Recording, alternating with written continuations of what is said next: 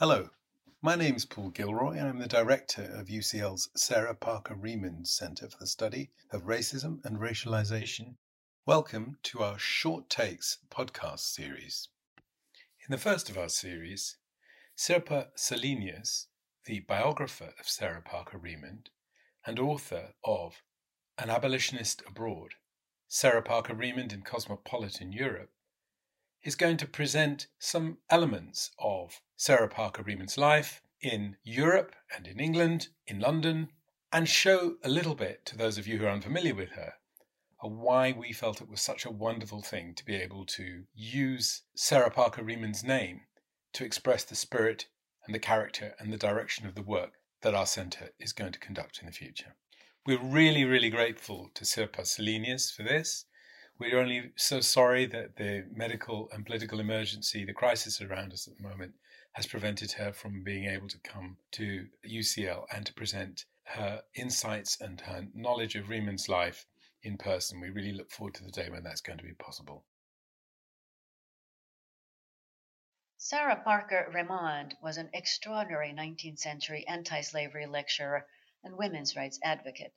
She fought against discrimination and raised awareness of the inhumane condition of the enslaved, summarizing the situation of African Americans in a speech she delivered in Manchester in 1859 in the following words. The free colored people of the northern states are, for no crime but merely the fact of complexion, deprived of all political and social rights. Whatever wealth or eminence in intellect or refinement they may attain to, they are treated as outcasts. And the slaves are essentially things with no rights, political, social, domestic, or religious, the absolute victims of all but irresponsible power. For the slave, there is no home, no love, no hope, no help. And what is life without hope? A few years later, in 1862, when giving a lecture in London, she explained how, quote, the process of degradation upon this deeply injured race has been slow and constant, but effective, end of quote. Her powerful and eloquent talks were always greeted with enthusiastic applause and cheering.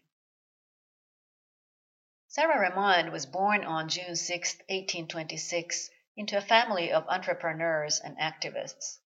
Of her childhood, she wrote, quote, I was born at Salem, Massachusetts, the youngest but one of 10 children of John and Nancy Remond.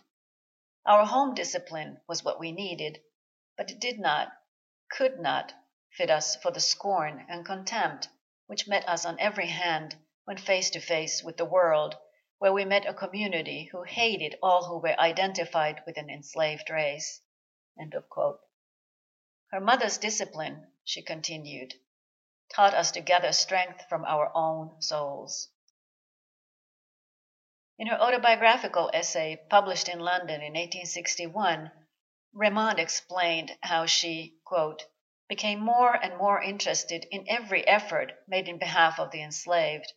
I was quite determined to persevere, end of quote.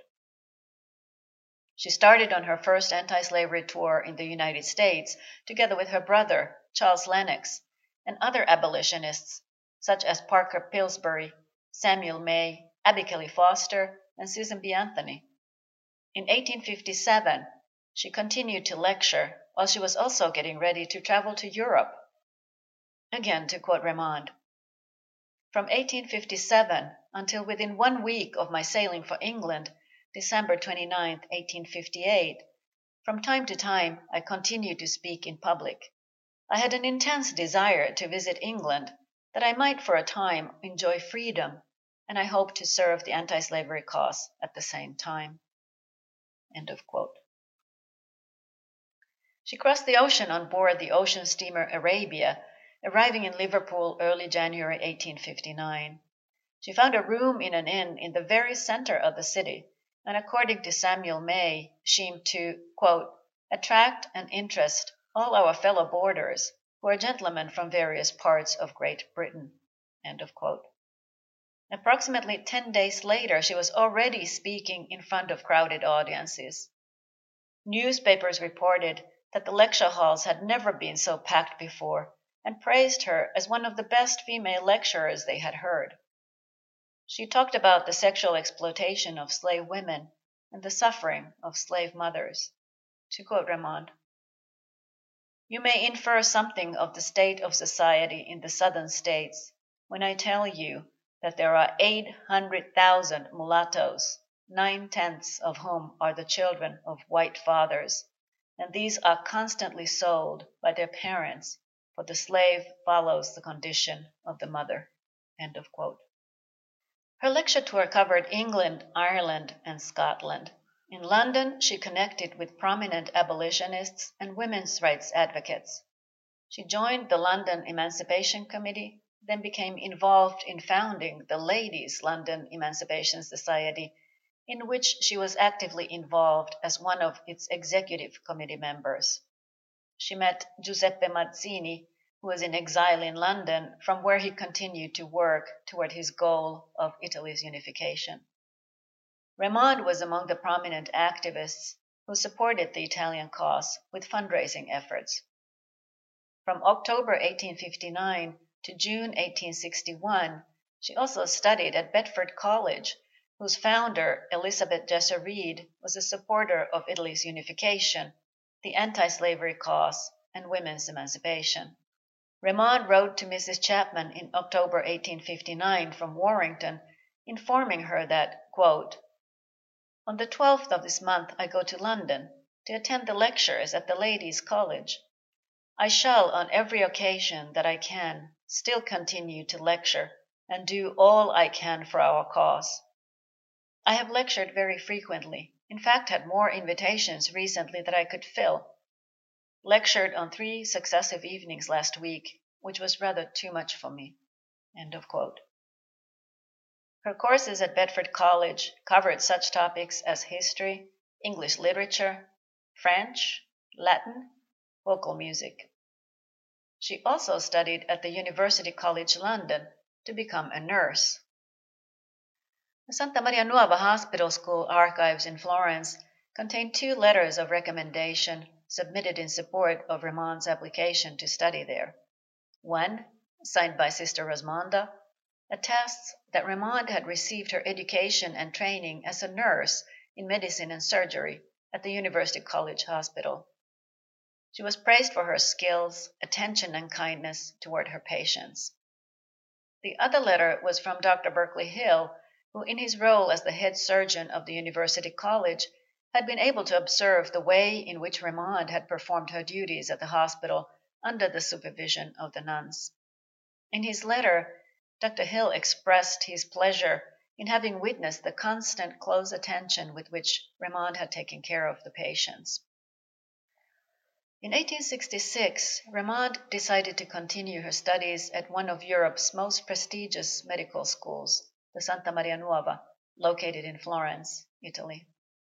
Her desire was to have a career in obstetrics.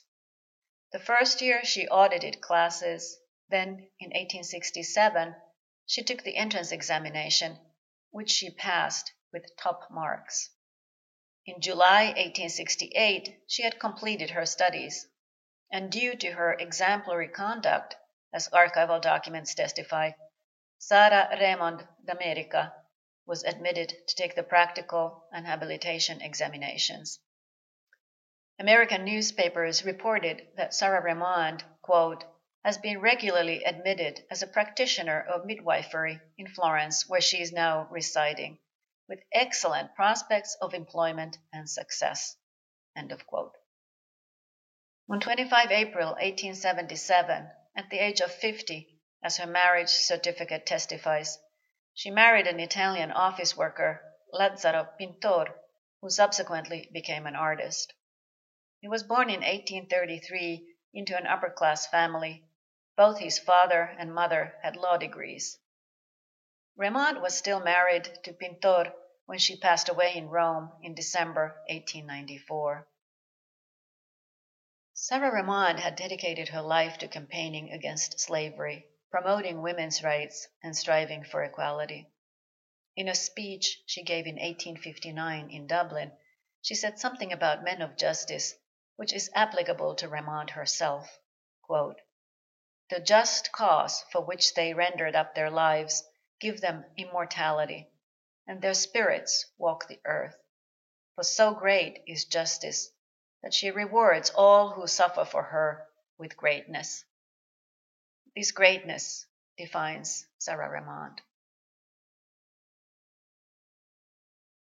Thank you for listening to Short Takes.